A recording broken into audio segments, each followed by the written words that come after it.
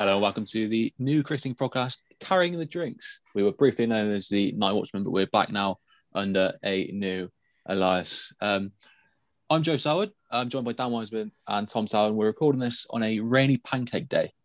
So, guys, how are you celebrating these joyous festivities? I assume, like most people, probably a few pancakes tonight. Not much more, really. Nice. What? I'm going to have chocolate and banana, obviously. What are your guys' elite pancakes? For me, very simple. Lemon and sugar is the best way to go.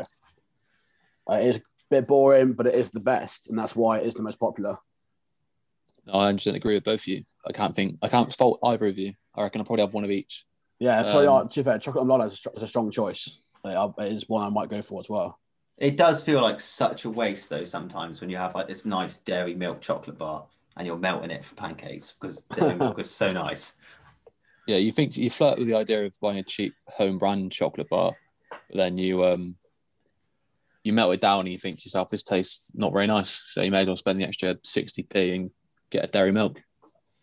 We're not affiliated by Cadbury's, by the way, guys. We just love the chocolate. Other chocolate bars are available to melt down for your pancake needs.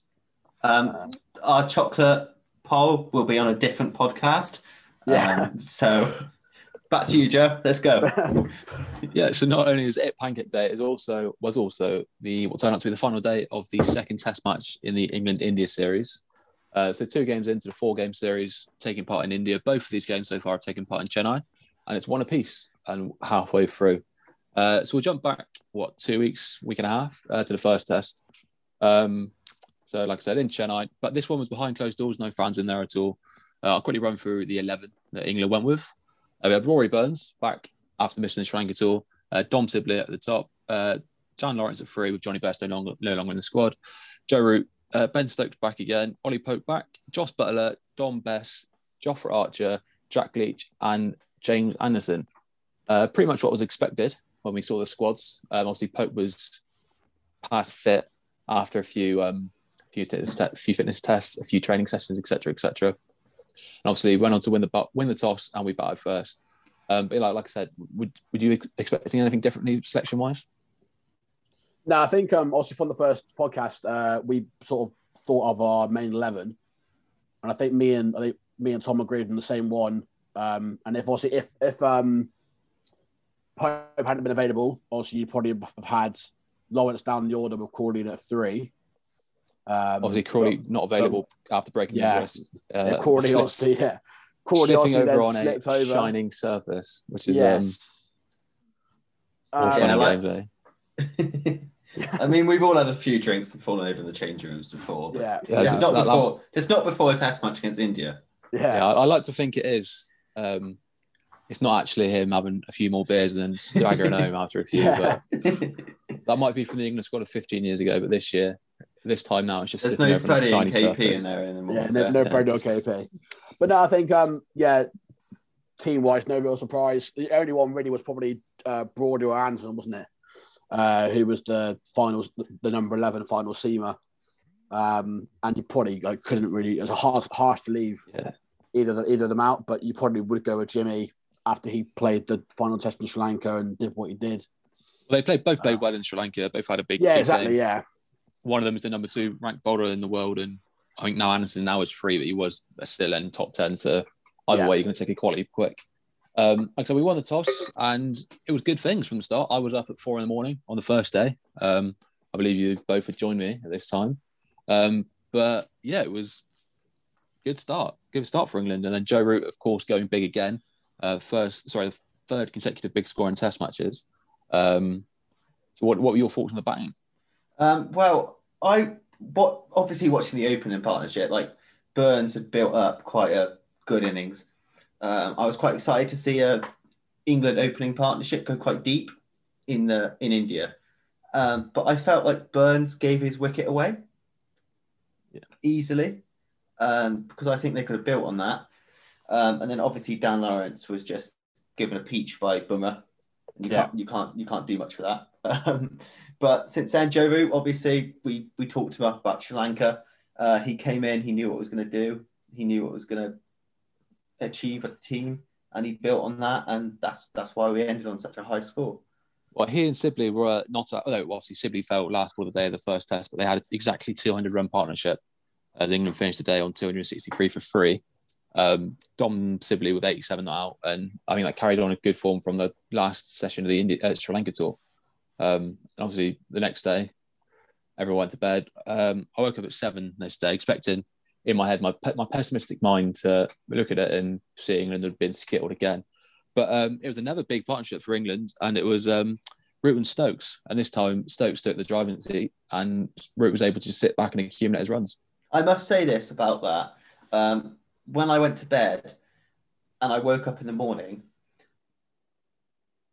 300 odd for 3 or 4, and I was like, where's Stokes gone? What's he done? I checked the score. Obviously, I completely missed it.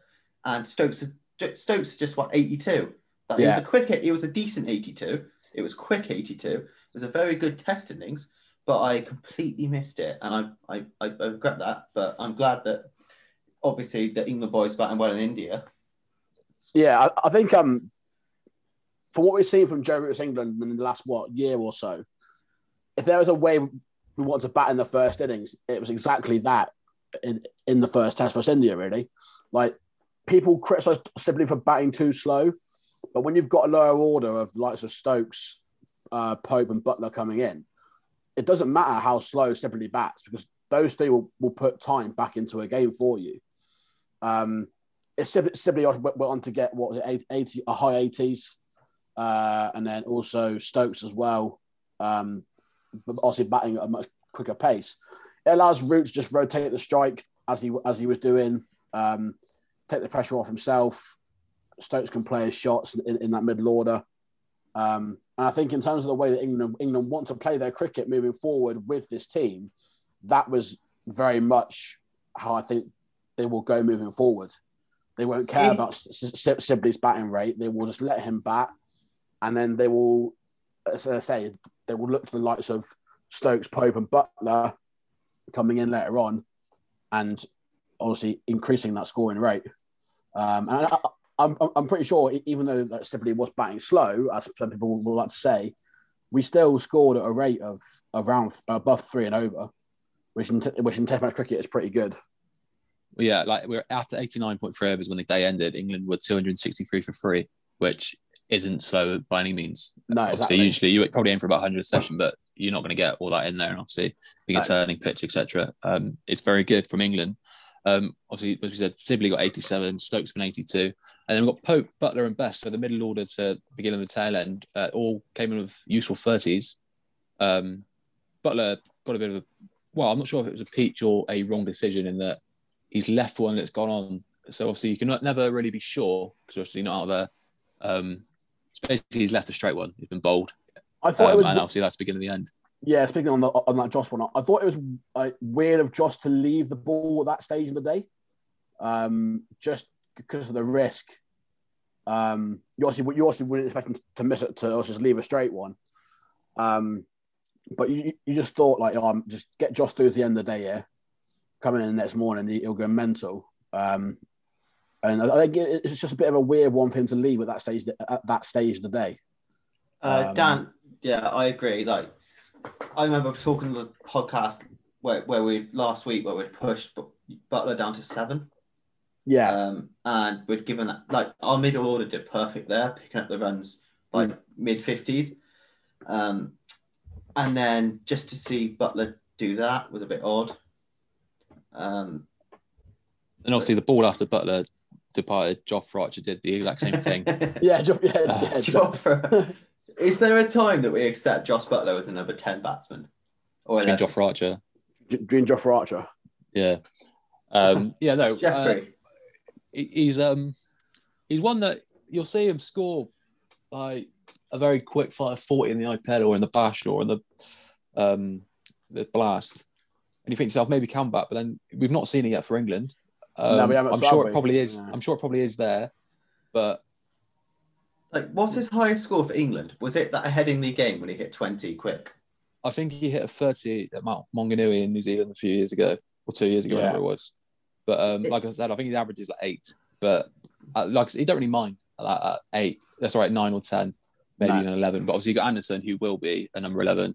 Leach, maybe doing a bit of disservice batting him at 10. Obviously, he's got a 92 in Test cricket, and obviously that infamous 1, which you can't mention Jack Leach without mentioning by Jack law. Leach also has a Test average of 16.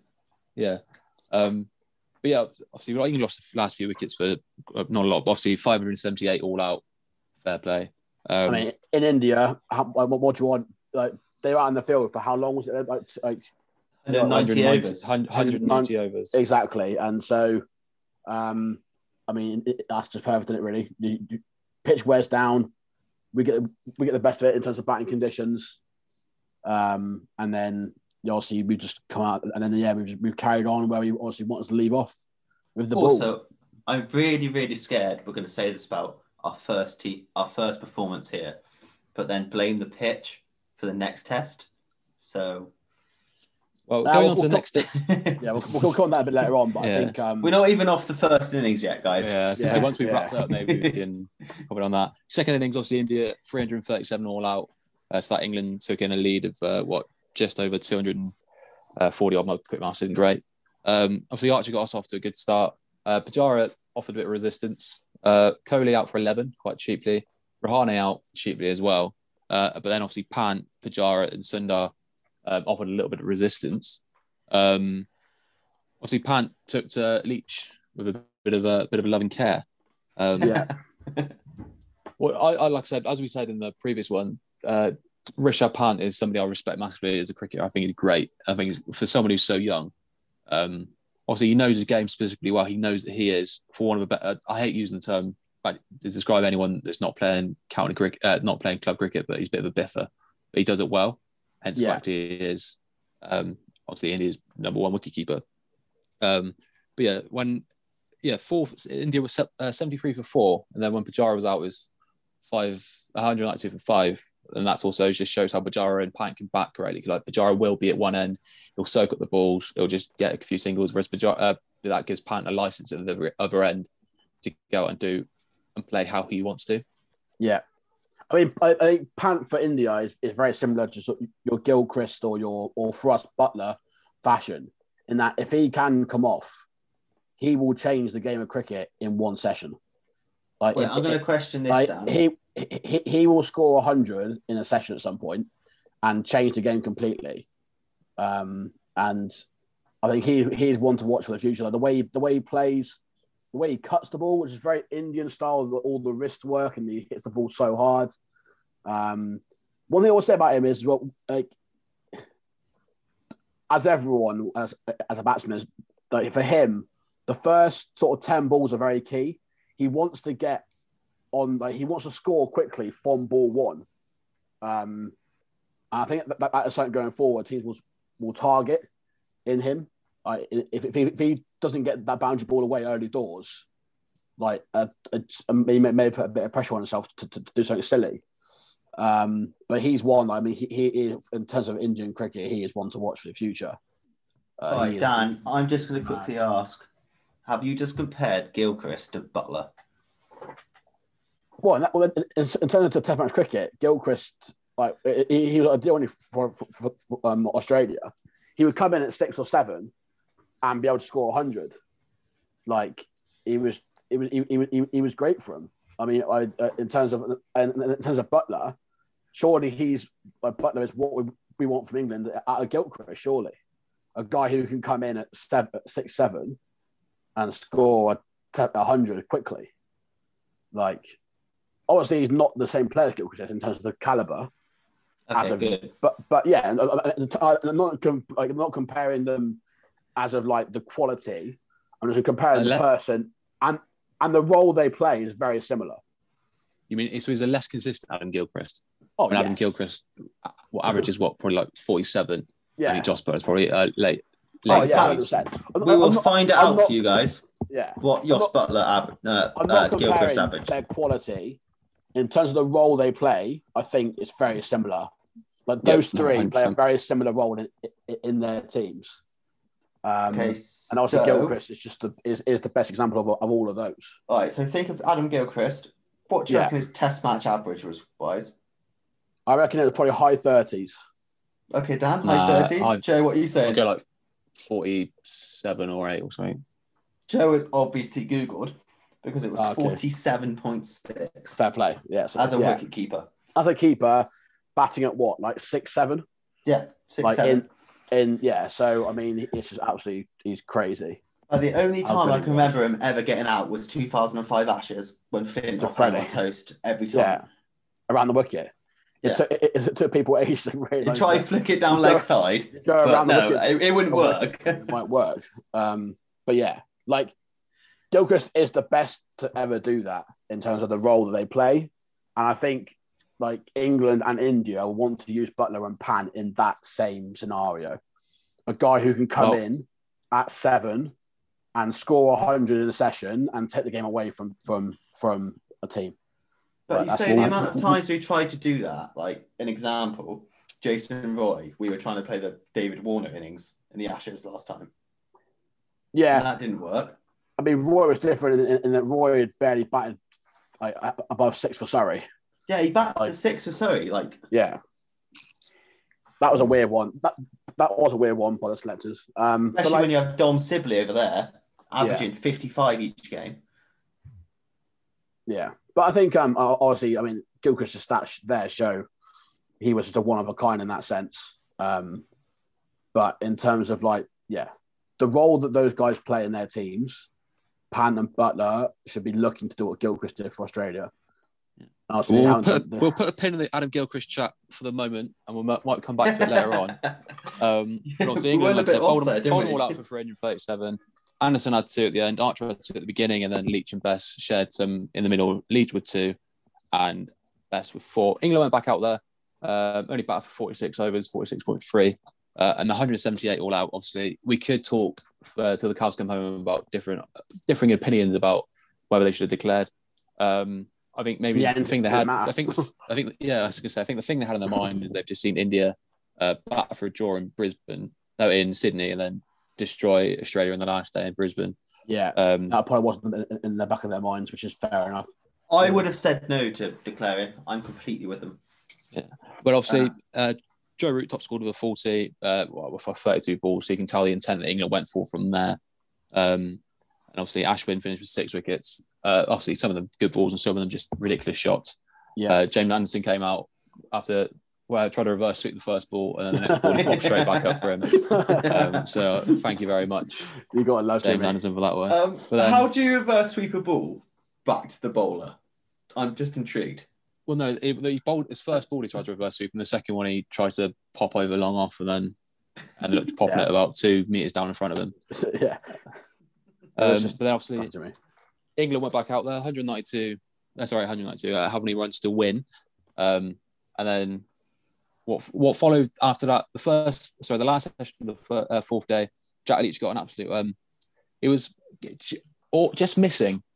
So many times, but just the wrong length, just the wrong length, just the wrong line, and then he got one to pitch in the perfect position to Sharma, and he got bowled, and then what was it? Yeah, 25 runs gone. They were 1 down, and that was how it ended on the night. So 1 down with Pujara still in. But I think going to bed that night, I was confident, but not overly so.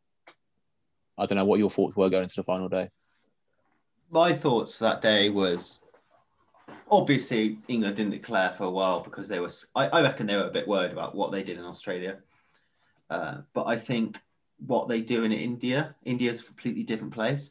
Like the spin, the pitch will deteriorate all the time. The spin will happen. I think Joe Root knew what he was doing. I had no problem with what we did going into that last morning. I mean, I was very confident we were still going to get the victory, just in terms of the caliber of bowlers we had available to us. Even with you still had Archer to steam in, and you knew he was going to do something.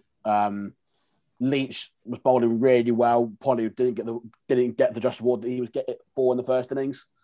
I was confident on the day 5 pitch we'd be able to take 9 wickets. Even with the caliber of the Indian batting lineup, I thought we had enough with the ball to do it on that final day. Yeah, and then obviously we get into that final day. I think it took about 45 minutes for the first wicket to fall, but then After that, they started to tumble. Then obviously Shubman Gill offered a bit of resistance. Then after he got to his 50, James Anderson's come back in the attack and bowled one of the best overs I think I can definitely remember in Test cricket. Probably up there with Freddie in 05. But to say, it reminded me of Freddie in 05 of the two wickets that changed that whole feeling of the Test match. But also doing it in completely different conditions. Yeah, obviously getting the ball to reverse swing, etc. And he's managed to hit the spot perfectly. Like the first one to Gill was an absolute snorter. And then the next ball, I would have given that out as well. If I was on field umpire, I'm definitely giving it out. And then obviously it was one of the tightest umpire calls I've seen in a while. But then it doesn't really matter because two balls later. But we will revisit umpire's call later. Two balls later, he gets it again, and then again it's just super bowling. Like the stumps cartwheeling out of the ground. I think there's no better watch in cricket, no better thing to see than stumps going cartwheeling. Imagine if you're Jimmy Anderson. Imagine if you're Jimmy Anderson here. Like you've been written off by the English public for being too old, and then you rock up in India and you bowl. I'd say in the top 3 overs with the over of Flintoff versus Ponting, Flintoff versus Callis, and then Anderson now versus the Indians. Like, he's 38 years old. Like, that's nuts. Anderson is consistently written off, isn't he? Because, he can only do it in the UK, or his average before 30 is rubbish. Which, not rubbish, but just not as great. But then you think to yourself, the longevity of a pace bowler to be able to play for that many games, the skills he's got, and the managed to adapt. Like I said, if you look at his first 20 Test matches, he probably averages, 40 with the ball. But it doesn't matter because he's probably averaging, 26 with the ball now. He's world's leading pace bowler in terms of wickets, and he's got the ball on a string and do whatever he wants with it. I mean, I'm about to say, I think for me, compared to for Jimmy, the biggest thing for me is his control of the ball as a swing bowler is just scary. He knows every single delivery, what he's going to do with it. And every ball, the seam is perfect, his wrist position is perfect.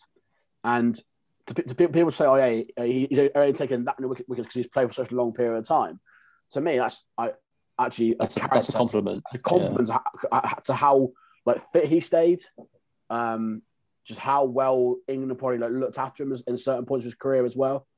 And obviously, he said, when we mentioned in the last podcast, this whole break with the pandemic, he reckons he can play for another 2 years because he's had 6 months off pure cricket.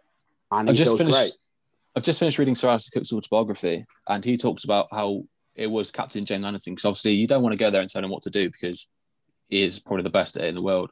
But Alistair Cook always found himself trying to trying to wind him up to get him in the perfect place. Because if he's not I use the word aroused in the right way, if he's just sat there thinking this is dull, he's not going to do it. If he's over then he's going to be too angry, too kicking off, etc. But if he's in the right position in his mind, he's going to be able to focus properly and get everything on perfectly. And that's what Alistair Cook said. He used to stand at mid off whenever he bowled, or he'd get someone standing mid off and just say things to try and not set him off, but get him motivated. Right mindset.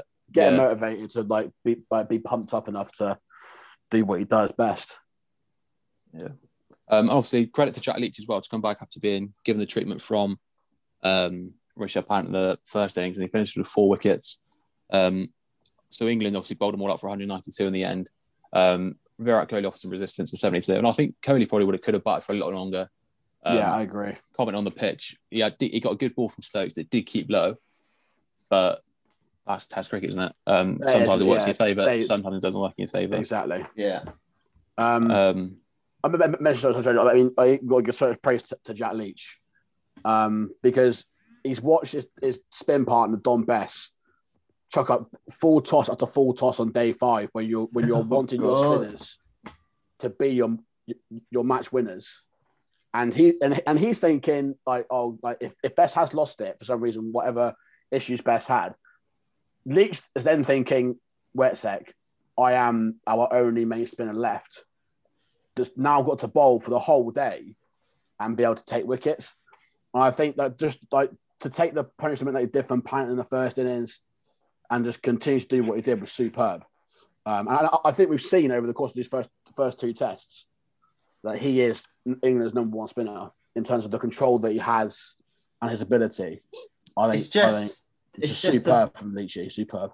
It's just the bounce back ability that Leach has. Like he could see beat Best, at the other end, like in Sri Lanka, getting all the wickets whilst Leach is bowling class. Mm. And then you go to India, Best still bowls a bit shit, and then Best loses it basically.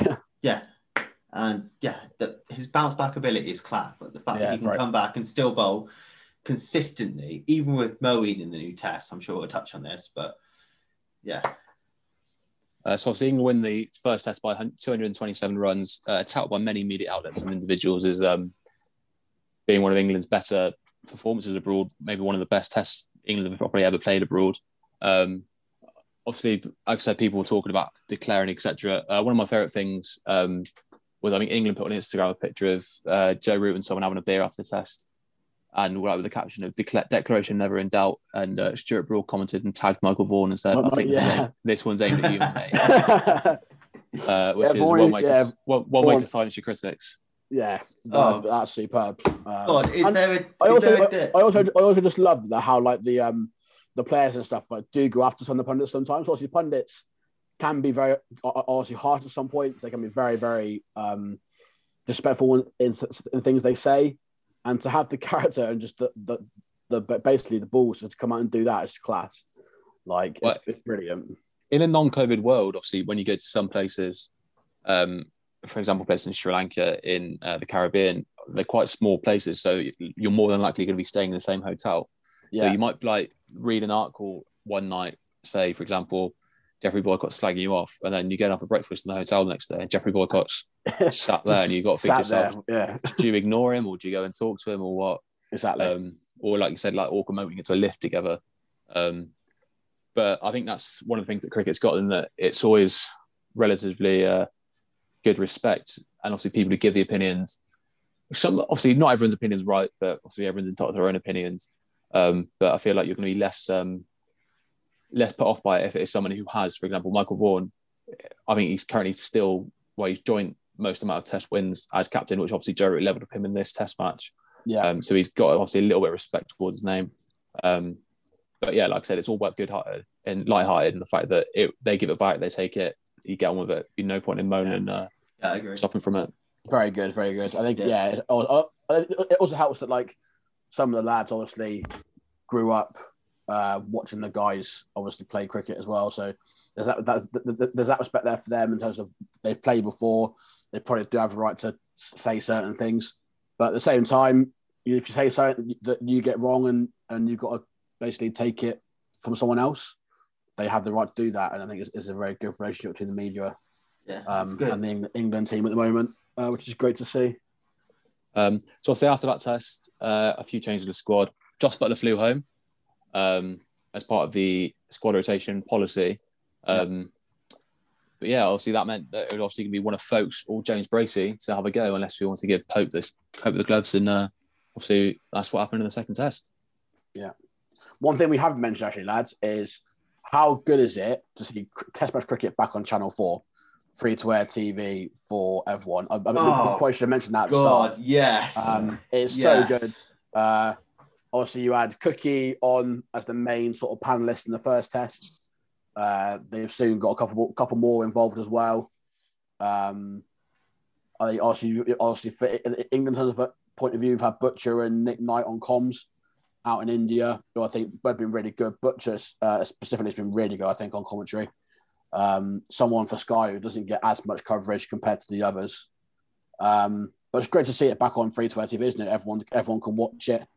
I know I've had a couple of final members phone me up and say they're glad they can watch it again.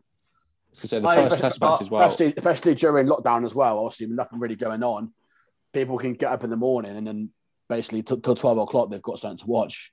Which is, I agree, Dan. It's so good to watch. It reminds me of everyone coming to, like, an example when it was on TV that we could all watch was the Cricket World Cup final. I think how many million viewers came in for that? It was ridiculous. It was crazy. Like, even people who didn't know cricket, they just want England to win the World Cup.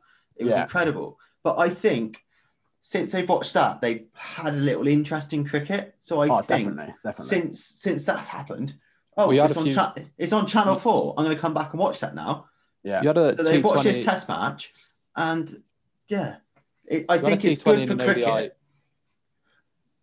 You had a T20 in the ODI on last summer during the lockdown before, obviously, for England versus Australia, which obviously piqued interest again. Obviously, the 100 was meant to be on free-to-air TV. We'll see how that pans out next year. But like I said, it's excellent to see people watching it and hopefully inspiring another generation of people to go and watch cricket. Because I can know for a fact that cricket, when I first got into it, first realised how much I obviously loved the game, etc., was because of the 2005 Ashes series, which was the last test series on free-to-air television.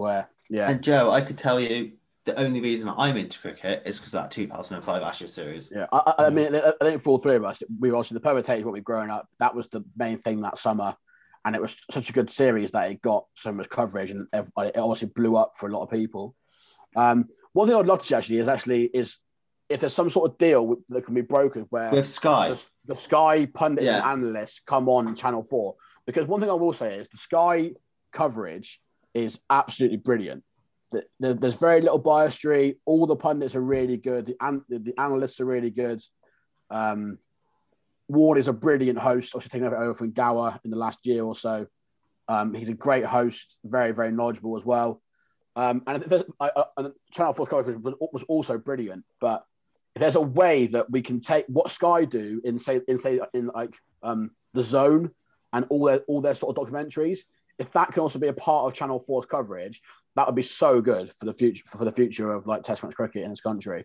Because I personally think Sky Cricket is the best like coverage across Sky from anything. Like maybe F1 is up there. I think football, some of the commentary and some of the pundits aren't that great. They're just there because they're a big name. Whereas Sky, I think everyone that's on that panel is brilliant in terms of the points they give, what they talk about. Obviously, you've got Bumble there, who is a bit of the character, the joke everyone about, but he's still very good. And they've also got a great relationship with each other because they've been doing it for so long now. I think if there's a way you can take the Sky pundits and analysts and put them with the guys at Channel 4 and have some sort of relationship, that'd be so good moving forward. Well, that will come with time when obviously I think they only got confirmed as being the host broadcaster. It's literally about what? Before the test series started. Exactly. Yeah, so. It was so soon before, wasn't it? So I'm looking forward. Hopefully, that could be great. Even with the second test match, they had more people in the studio. So obviously, and COVID permitting as well. So maybe looking forward to the one-day series, the T20 series after this. Hopefully, there'll be some sort of more things that they'll be able to do. More names to be able to attract. That'd be great.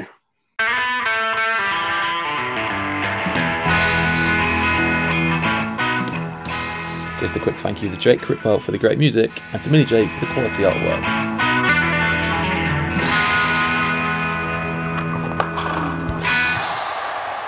So obviously the second test, England went with this at an 11. Joss Butler had gone home. Rory Burns, Dom Sibley, Dan Lawrence, Joe Root, Ben Stokes, Ollie Popes, Ben Folkes, Moeen Ali came in for Dom Bess. Ollie Stone came in for the injured Joff for Archer. Jack Leach retained his place, but Stuart Broad came in for Jimmy Anderson, again resting. India won the toss and obviously chose to bat. But what were your thoughts on the selections, guys? I think obviously the one with Bess, I think made sense. The way he bowled in that fourth innings, you couldn't really put him out there again so soon. And Ali, obviously, we know has had issues previously, but still a pretty reliable option to come in, especially if he's spinner number 2 behind Leach. I think it's a safe option. I think that they were always going to rest Jimmy, play Broad instead. I'm not too sure if it's the right call, but I think they were always going to do it. And I think Folkes, I think Folkes keeping for Butler obviously was the obvious choice in terms of replacing him. But the only one for me was, I think obviously they were always going to do it, but I think replacing Broad with Jimmy was the only questionable one for me. Yeah, no, I agree. Because it was going to happen. There was obviously murmurings to think stick with Anderson after obviously that spell and just bowling as he did in the first test. But then he had played back-to-back tests already, so it does make sense. So he got a bit longer rest now, so I'm sure he probably would come back in for Broad next game. Again, Ali came in for Bess. Obviously not played test matches, the first in the Ashes 2 years ago. I wasn't particularly surprised by it, but realistically that was the only option. if they want to get rid of Best, or not get rid of, but like give him a rest or a drop, however you wanted to phrase it. Yeah. But yeah, then obviously the first test match, first day, got to. Wait, sorry, Joe. What were we doing with Best? Were we resting him? He was dropped. Root Why basically was he dropped? Root basically Because he- confirmed after the way he bowled in the fourth innings, they were going to give him some time to go away and just practice and just let him, but basically just get him repetition. Basically, I think, just because he's bowled so poor in that final innings. Yeah, He he went bowled for so over- poor. I don't understand why you would put someone in who has bowled so distinctively average in Moeen Ali over Tom, him. I know obviously you got some sort of vendetta against Moeen Ali, but you can't, obviously, as opposed to Johnny Bairstow's selection when he was told to go away, he has gone away. He's played some cricket for Worcestershire and he's done very, very well, very, very well doing so. Like, I don't get what your issue with Moeen Ali is. Yeah, there's no doubt Mo is a class player. I mean, even when he was England's first choice spinner, there's always this question of, is he good enough to be England's first choice spinner? Like, everyone knew he wasn't an out spin bowler. He was a batsman that bowled a bit. But England used that to him to be the main spinner. And for a while, he did very well. Like, and then he had a poor start in the Ashes and was dropped off of that. But like as a bowling option, that Mo was always going to be part of this series, and probably was going to be used at some point. Especially considering how well he played in Sri Lanka last time out. Obviously, I know before the last one, before the COVID broken one, the one before that, him, Leach, and I think it was Rashid at the time. Might be wrong. Were the ones that did perfectly. So I think it was perfectly reasonable selection. Especially if he's going to bat at 8, that's absolutely fine. I agree. And obviously, England, at the end of the day, I think they were 200 and something for 5. 301 for 7 sort of thing. I think at the time it was in the balance. Obviously, it was you could tell early doors it was going to be a spinning pitch. But despite that, Ollie Stone bowled well, I think, in the first innings. I've not really got a chance to see too much of Ollie Stone. But yeah, like I said, it's consistently a good pace. He's got really nice, smooth action. I really, really like watching him bowl. Broad, a bit quiet, but again, he only bowled 11 overs when it's like a Bunsen, if you were a Bunsen burner, a nice little turner. But then obviously India are 329 all out from 95 overs. So the first day, first one of the second day, England quickly finished, polished them off. But yeah, in terms of bowling wise, I can't really complain too much. I think Ollie Stone, like I said, bowled well, took 3 wickets. Leach bowled okay, didn't bowl great, didn't bowl awfully. And like I said, Ali went for a bit, but like I said, 4 wickets. Then Joe Root with a bit of his part-time spin as well. Like I said, I think you could tell how the pitch is going to play. And I think that factored into how England thought, how I thought for sure how it had gone, if it was in the balance, etc. What were your thoughts after the end of the first day when they just needed like a few more wickets to get them all out? I thought we had done very well. Given the fact that Rohit obviously hit a brilliant 100, superb innings, unbelievable. To then get the likes of Pujara, Kohli, and Rahane for all very, very few runs, like they could have gone on and scored. Basically done what we did in the first test and scored 500, and that would have been like a game gone 100%. To limit them to what they did in that first day, I thought was superb, lads. I thought we took wickets at key times. Also, we got Rohit and it was lad on 60 odd at the time as well. Ashwin? Rahane. We got them both in very quick succession. Obviously, Rahane was lucky with the poor third umpire call. Oh, don't. Which was from what we understand is at the time they didn't have that camera angle available or something. That was the reason they came up with. I don't understand at this point when you're in Test match cricket why you don't have every single angle available to you. That's a joke. Also, what was strange is after they finished the review, they showed it on the TV about a ball later, and it showed clearly that he gloved it after hitting the pad, and then obviously Pope caught it. And even during the review, Root was saying we are appealing for the court after it's bounced off the pads. He told the umpire that clearly. You could see it to explaining it. Like he showed them him like pointing to his glove, like off of the pad. I agree with you. Then he's literally there, like it's literally touched me there. Like exactly. And so like it was weird for them even not to wait for the angle, like or whatever it was. It was really really bad mistake from the third umpire. And luckily England got the review reinstated. But that's obviously as you commented just before the for a little break.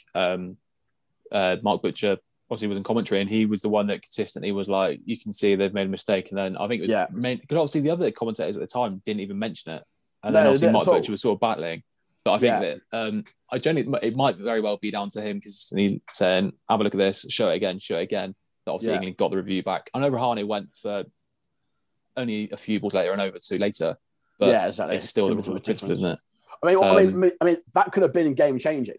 Like he could have gone to score a big 100 when he was out on 60, and that was a really key point in the game there, because at that point we had two new batsmen in on a pitch that was turning on day one like I've never seen it, even in India. And you're thinking, well, if we can get out, well, at the time I thought under 3 for 50, which in the end we did, but I thought it was that was a really key moment that went against us, but luckily it didn't end up hurting us. It didn't affect the result. Well, and then like I said, I mean, all round bowled well. And then obviously England came out for their go. Oh God! Didn't get off to the best of starts. Rory Burns falling out scoring after the third ball, and then from there it just carried on to getting a bit worse and worse and worse. And then eventually 134 all out. What we thought. Ben Folks again, the standout England batsman coming in. And 42 not out off 100. Playing on an absolute Bunsen burner after obviously not facing that sort of stuff before, really. I mean, it's very different to the Oval. Yeah, I think it's probably best to get our views on the pitch out now after watching them bat in the first innings. But like, we were saying before recording the podcast that there's been a lot of talk recently about pitches in Test match cricket and what makes a good Test match pitch. Obviously, the home side is always going to have the advantage because they are the ones talking to the groundsman every day, and they get and they also get the most feedback from it. But in countries like India, where you can produce a pitch that turns mega on day one, like they did, it's such an advantage to them. I think it ruins the game almost. Like it takes a bit away from that battle of like working the pitch out. Like from my point of view, I think also you agreed, but before the podcast, we all said that like England's conditions and probably New Zealand are the most balanced there can be in terms of cricket. Like in Oz, you compare a really hard pitch for it to bounce, which doesn't happen elsewhere really. Obviously, India, you can obviously make it to spin. In England, like we obviously can produce pitches that benefit us, but I can't think of one opening batsman that wants to bat in England on a green top surface in like May time. Well, like, I'll name you one. Even like Sibley and Burns will look at a pitch and say, you know what, I'd rather bowl on that first than bat on it. And also the tosses are so big, but like you look at some pitches and think, like, right, we need to really win this toss here to have a chance. And then unfortunately, on this pitch in this time, the toss was the most deciding factor. Yeah, I agree, Dan. I agree. But I reckon Alistair Cook would love to bat on a May pitch. Yeah, maybe Cookie. But he's just a different breed. I don't mind it too much, if I'm being entirely honest. As you said, you're the home team. Is that as you're saying, as you're a batsman? I think in the UK, obviously, it's more difficult to produce pitches that will do something extraordinary. Obviously, Old Trafford traditionally is a little bit harder. You'll get a little bit more bounce at Old Trafford, a little bit more pace. Not to the point where it's going to be like, you think yourself, Edgbaston turns more, like sort of thing. And then obviously Taunton, again, completely different. It's a small ground, but obviously it does turn. Hence the fact they get fined for it every year because it's not fit to play on. But you think to yourself, if you go out there and I think it's a good thing in the UK to have things a little bit different. Like I said, you get a little bit more pace at Old Trafford, and then if you have one that, say, for example, replicates a lot of spin, like like Taunton, go out there and bat there, and then if you have to, if you get called up to England, I know obviously it can be completely different because it's different conditions, etc. But if you've learned how to play a ball at rags, then I don't see how it could be a bad thing. I think I'm all for pitches being completely different. I do agree with your point to an extent. The only thing for me is I think this pitch took it to the extreme. Like I have not seen a pitch explode like in terms of the bounce that the spinners were getting on day one. Like I think for the first time in a while, we've got a number of good players to spin in our team who looked a bit bamboozled. And Root has gone and scored a double 100 in the first test on a pitch that was turning as well. I think this one just took it a bit to the extreme, to the point where we've seen potentially India will get a 3-point ban, or sorry, 3-point deduction off the back of this. Like as we record this, nothing has been confirmed yet, but there is talk of India being deducted 3 points because of a poor test match pitch. I think personally that, like, reading what I've read recently, well, literally recently, about an hour ago, they are looking to fine India for what they did to that pitch. They've just not made it playable for anyone apart from them. I think as well, like over the past the past couple of months, India, an unbelievable test match series, and that will get people wanting to watch test match cricket. If you make pitches like this, where you get a result basically within majority of 3 days, it went to day 4 a bit today, but not really much. And after day 3, the game was done, wasn't it? That is not what you want, moving forward in terms of promoting test match cricket. I think, as I say, I think the pitch in the first test was, for an Indian pitch, perfect. You bat first, you get the best of it, but there's still something in it as well across the 5 days. And you saw obviously India in Australia chase down a score on a day 5 pitch. That's what you want to see, isn't it? Really, you want to see teams in the game on day 5 where you can get win, lose, or draw going into it. Which obviously we had that in the first test. But this one, personally, to me, the pitch played a big factor in that. We had a result, yes, within 4 days, but come day 3, we knew we were going to lose test match. Yeah, no, I completely agree. Obviously, looking back, just India's bowling, Ravi Ashwin took a 5-wicket haul.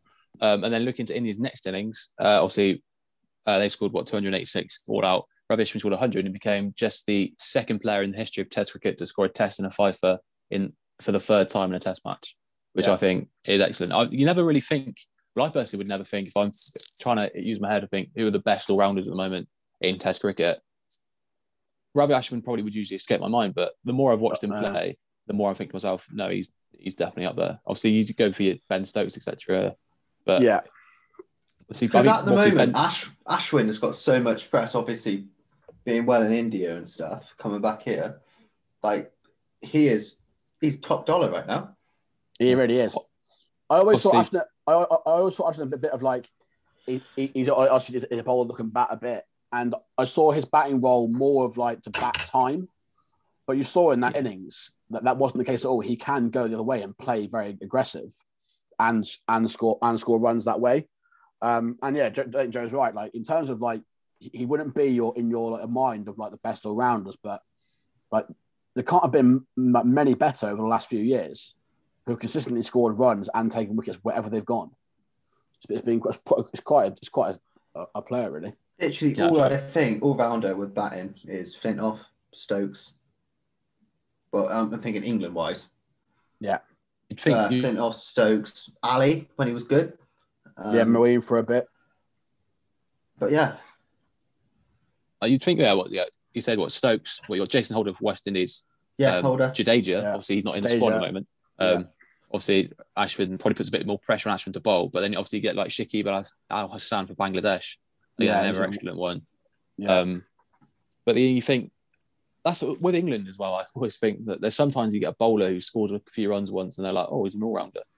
But you just think that, like when Stuart Broad, obviously I know he was a completely different batsman after he got hit against India, but to try and tar him with the all-rounder brush might be stretching it a little bit.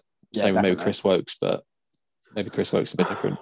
No, Chris Wokes is in there. Chris Wokes isn't. I say Wokes is generally around. I mean, go back 2-3 years ago, Wokes is probably our best player. He's consistent. When he first broke into the Test squad, and he got that 100, and he was bowling. He was like first name on team sheet. You couldn't keep him out. And obviously, then the last few years, Stokes has just taken his game to another level. Well, Dan, for me, I'd say Wokes is one of the first on the team sheet in England, Test match wise. Yeah, I mean, it's yeah. It's the thing with bowling wise that he's very similar in that to Anderson and Broad. So if you pick them all, then you've got no variation. No, that's the issue, isn't it? That is the issue. In like 3 years' time, who knows, maybe in 3 years' time, James Anderson will still be playing. When he's not playing, then you think he's probably going to be the first name on the team sheet. But like I said, if you're in India or if you're in Sri Lanka, you only want one person who's going to bowl low to mid 80s and swing it, then Anderson's going to be your first choice, and it will be Broad, and then it'll be Wokes, which is obviously difficult for Wokes, but obviously he's probably one of England's best one-day players. He's still an excellent Test match player, and I think he's still got himself a big future in the game, right, in Test cricket. And I think in a few years' time, 100%, I agree. How long can we see Anderson playing for though? Because I look at comparisons, I know it's a complete different sport. You've got Tom Brady in the NFL. He's 43 years old, still winning Super Bowls. Can we expect to see whenever you listen to someone doing that? Listen to someone say tail enders, he talks about how just fresh he feels all the time. How he obviously he's a professional sportsman, as we touched on. He did have a lockdown, an impromptu 7-month sabbatical, where he came back from an injury, and obviously was at the point where he was trying to get himself back to fitness. And I think it probably helped him, but I think that's probably helped a lot of people. And the fact that Stuart Broad's probably going to be in the same situation. I think maybe if Alistair Cook was still playing, then he'd be in the same situation again. But then if you just look all around the world at the moment, people just being able to carry on, obviously the advances of medical science, sports science as well. I don't think there's going to be a time date on it, because people, as you said before, the British press love to write Anderson off as being too old, as being only able to do it in one sort of situation, where he shows time and time again that he keeps on going. So I don't want to put my neck on the line and say, oh, he's going to retire after the Ashes, because then he could retire after an Ashes in 4 years' time. Exactly. Which genuinely, there's no way to definitively talk about it, because obviously no longer. Well, actually, he doesn't bowl quick. He bowls low 80s, but he does things with the ball which are excellent. If he's no longer exerting himself to think, oh, I'm going to just try and get the extra few yards in the game with my bowling, and I think he knows his game perfectly, and that he can just work on that himself. And I think it's entirely up to him how long he wants to play for. I agree. And yeah, obviously, talking about the Indian batting innings, Virat Kohli got a few, got 62. Obviously, after a duck in the first innings, he definitely going to come back and get some. But there's no great scores in there, apart from obviously Ashwin and Kohli. I know 286 all out, leaving England with a mammoth chase. Chasing over 490? 493, I think it was. Again, my god-awful maths. But that was on what day 3, wasn't it? That was on day 3. England was set that sort of thing. So you knew going in, you knew then we weren't going to win the Test match or even draw it. Really, you knew it was going to be a loss. Which was a shame, really. But I mean, unfortunately, that's India at home, isn't it? They can do that to you. Well, yeah, as you touched upon, there was a day, two and a bit days left, and I thought it would be an excellent chance to try and get England to, because realistically, you're not going to win the game. Like, obviously, you know, you've got the time on your hands, in your hand, but you've got to think to yourself that there's a reason for that. It's because it's like turning like a I don't know, a watch. I don't know what turns on. Yeah. But then obviously to be freed out at the end of the day, that was a bit annoying. Obviously, Jack Leach went out there and first ball got a duck. So I'm probably not a big fan of night watchman in general. I think night watchman does work in certain situations. I think obviously with Leach going out there at that point in time, you probably would have done it. What's then weird is though, also you put Leach in and then he gets out, you then send out your batsman anyway, which is like a bit weird, which is still like a bit weird, isn't it? It's like, if you're going to do that, why do you then not send out, say, like Jimmy or someone straight afterwards? Broadly, or why do you send that one and the other sort of thing? But then, I mean, I think 3 down, end of day 3, writing was on the wall, as they say. Well, all four wickets in that innings, all 10 wickets in that innings fell to spin, which isn't really much of a surprise. I think Axar Patel got 5 for on debut, which is fair play to him. But obviously they picked a team knowing the pitch is going to spin going into it. So with Axar Patel, Kuldeep Yadav and Ravi Ashwin. Obviously it's nice to see Moeen get a few at the end, 43 off 18. I think he just came out and thought, bugger, I'm just going to swing the bat. And to say, have a go, wasn't he, and just see what happens. You may as well at that point as well. Yeah, exactly. And that was it. 164 all out, and loss of how many to lose by in the end? Lots of runs. Lots of runs. 317 to be precise. Yeah, I must say on this series tied at 1-1. I must say on this night watchman thing you were having in India, is it wise sending out Jack Leach to a spinner who's bowling well with a pitch? Well, it's absolutely ragging. Yeah, it's almost like what is the point? Like, just send Joe Root out, block out at the end of the day. I think personally, I agree. And I think it works in certain situations. I think then it probably wasn't the time to. I think personally it works in Australia. But then again, or New Zealand when you're blocking whatever you're facing. But in India, who knows what you're facing? Don't send Jack Leach out. Joe Root go out. I know we were never in that position to win that game at all. 482 is just ridiculous to chase. Which again makes it even more astounding as to why they sent Jack Leach out when realistically, like you said, you've got no chance of winning. Joe Root staying up there for I get the night watchman. Sorry. But I don't understand why we didn't just send Joe out. No. Yeah. And obviously came to an end today. Obviously India completely destroyed us. Series level 1-1. Moeen Ali goes back home. Obviously he's been in the bubble, had COVID at the beginning of the Sri Lanka tour, if you don't forget that as well. So he goes back after playing just one test. The new squad for the third test, Joe Root obviously stays. Anderson, Johnny Bairstow back in, Don Best in the squad, Shipboard, Roy Burns, Zach Crawley is back in the squad. So if he's fit enough to start, we'll obviously see. Ben Folkes, Dan Lawrence, Jack Leach, Ollie Pope, Dom Sibley, Ben Stokes, Ollie Stones, Chris Wokes, and Mark Wood as well. So there's no Jofra Archer. No. My thoughts on Jofra Archer is if he's not going to be there to bowl 90 plus miles an hour, obviously not consistently, but if you use him like, I know everyone always says that, use how Mitchell Johnson was used in the Ashes series when he bowled 4 over burst, he took bare wickets. But if he's not going to be able to bowl at 90, I don't see the point in picking him because you've got Stones and Wood. And as I said before, Stones today, in this test match, I think he bowled very well. He's got very nice action and he's consistently bowling it. And I personally would keep Stones in the test match, personally. I think for me, in going in the third test, I think you bring in Jimmy back in for Broad. I think that's definitely one of your changes. Best is obviously going to come in for Ali because you've got to play 2 spinners. In India, you can't not play 1. And then an interesting one for me is do you bring back in someone like Bairstow? Obviously, Lawrence hasn't had the best of series so far, but looked very good in Sri Lanka. This morning got out.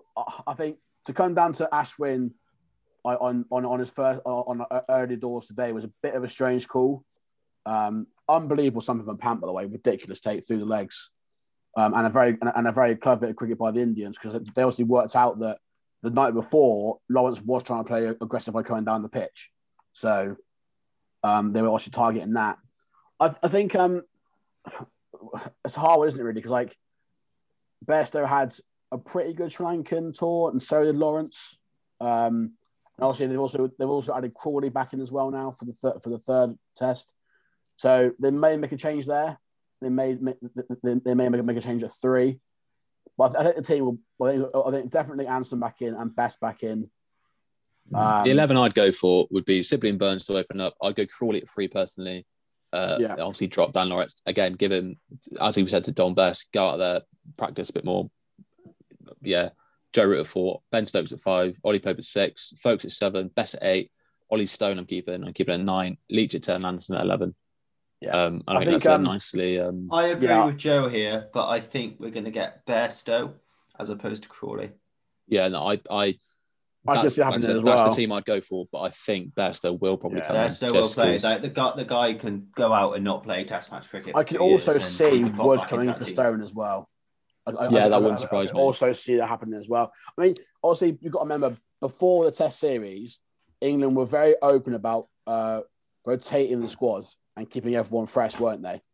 But what you got to think and- with this time round is obviously I know the game before you had that you were obviously it was only 4 or 5 days turnaround. Obviously this one I think it's like over a week. It's next Yeah, Wednesday. exactly. Yeah, next Yeah. Wednesday. Yeah. So I think that 8 gives you a days. chance to be, if you wanted to be a bit more consistent with selection.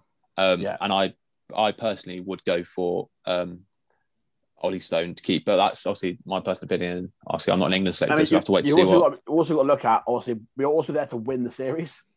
Like, you can't just rotate. Like, obviously, you want players to play. You want your best players to play all the time. And we are there to win the series. So I think also you also got to say, you know what, like we've got a good chance to win the series. Like it's 1-1 right now. Good, got a good chance to win it. Dan, I agree. I think you got to play your best side. Dan, I agree. As Joe says, you've got 8 days now to rest. I think. I agree with you, Dan. I think this is a big chance now. We're 1-1. If we win this game, we're not going to lose in India. Like, exactly. How big is that? That's an incredible achievement. That's actually unreal, isn't it? Like it's really another potential selection I saw touted out on Twitter as well. Obviously, Roy Burns came back in. He's got 2 ducks, a 30 and a 20. Maybe potentially see him drop out as well as Lawrence. Maybe see Crawley open up as we saw in India. Maybe even risk Bairstow open a batting or something like that, just to give him a bit of a break and just to test out the squad really. I always see our opening batsman. The first one that is judged is Sibley. It's never Burns, I find. Yeah, and Burns has not done well. I know he's come back into the team obviously after a while not playing cricket. After being injured, yeah. And into India as well. India is very hard to play cricket. But you say that, but also you would say that Burns' game is suited to playing spin, but he struggled, doesn't he? Yeah, like he does. He sweeps the ball very well, and he has struggled. So you could see Crawley opening up, but then again, Crawley didn't have a great series in Sri Lanka. I must say there was about 10 minutes of watching the opening innings of the fourth innings against India, where Burns was playing actually quite nice. He was coming up against the spin, using his feet well, playing sweep shot well, and then all of a sudden he just had a brain phase. Yeah. If there was another out and out opener, then I think there definitely would be a change. But because obviously Crawley has opened before, but obviously he isn't an opener. Same with Bairstow. I don't think it's likely, but I wouldn't be surprised if that makes sense at all. Yeah, I know. I agree. I think most likely thing is you see Crawley bat 3 for me. I think it's either Crawley bat 3 or he doesn't, or he won't get selected for the team. I think that they'll try and keep going with Burns and Sibley for the majority of the series, and then you may see him coming at 3, but I don't think he'll open. Yeah, I think obviously going towards the end now, but I think we're definitely keeping Ben Folkes in the squad, right in the team. I think glove work is fantastic, and batting wise, obviously he was the backbone. Obviously not of a great thing, but in the first innings, and he's carry on showing. And obviously, as this earlier on the podcast, we had a bit of a wankathon about Adam Gilchrist. I saw Adam Gilchrist tweeted just lots of praise for Ben Folkes and lots of famous people. I think Kumar Sangakkara tweeted it. Adam Gilchrist, Sarah Taylor, some of the best wicket keepers that we've seen in the last 15 years, all giving very high praise to Ben Folkes. Yeah. My favourite thing about Ben Folkes, he stood up to Stuart Broad. I know Stuart Broad's not quick. I know he's not as quick as other nations' bowlers, but to stand up to Stuart Broad in England, well, as an English player, that's nuts. I think it was. I mean, this test, one of the best things to watch was the glove work of both Folkes and Pant. I think it's unbelievable skill to do what they did. I mean, Folkes' stumping in the second innings as well was brilliant. Pant's one on Lawrence was unbelievable. And to me, it's mad. Like Ben Folkes, could be and probably is the best keeper in the world, and he's not playing regular Test cricket because obviously England go a different way. They like, and to be fair to Josh hasn't done a bad job, but he's definitely improved the clubs. He had, oh yeah, 100%. But when Folks has come in, you can now see the difference. Like, I don't remember Folks making like one mistake. I don't remember him like, missing one ball. Like maybe the one that was literally impossible to grab, but like Folks was just outstandanding. Considering it was spitting like a hot pan as well. Like it was, and you've got to think he hasn't kept wickets since September of last year. He's been in the nets the whole time, and he comes into India on a pitch like a Bunsen burner and does that. I think it's absolutely outstanding. He's ridiculous. I think he is the best keeper that England have. I think he's the best 100%. Yeah, and I think that's also been known for like 4 years. Yeah. Obviously, England has chosen to go a different way about it. They've chosen to obviously put Butler in, who's a batsman who can keep, like, rather than say what Australia do with Tim Payne. Like in the Test documentary, when Langer broke down his side, he classed Payne as a keeper who can bat, whereas we have Butler, who's a batsman who can keep, and like that is the big difference. And like Tim Payne is a very, very good keeper. Well, I think Folks is above him. Also, with that Tim Payne comment as well, I actually kind of think that ever since that India tour, he gets a lot of stick, but I actually think he's a very good wicketkeeper. I think he proved it in the Ashes as well. There's no doubting it that he's a better keeper than say Wade is, but like they're probably going to go with Wade because he's probably scores more runs. Like, and also if they do change the captaincy around, Payne would probably go altogether, wouldn't he? Yeah. But like that's a different topic for another episode. Yeah, you can't see an Australian side with Payne not as captain. That makes sense. Exactly. Yeah. If Payne's in there, he's captain. If he's not captain, he's not in the squad. I could see Payne as some type of selector or something like that. Personally, like I said, I think time for a completely different podcast. Obviously, next time we'll discuss South Africa, Australia changing Australia changing where the goalposts are each time. But obviously, we're running out of time now. So the next test starts on Wednesday the 24th, 9:00 English time on Channel 4. That's at the Sardar Patel Stadium in Ahmedabad. I completely butchered that. What was that? So we got just a minute left, guys. Predictions for the test.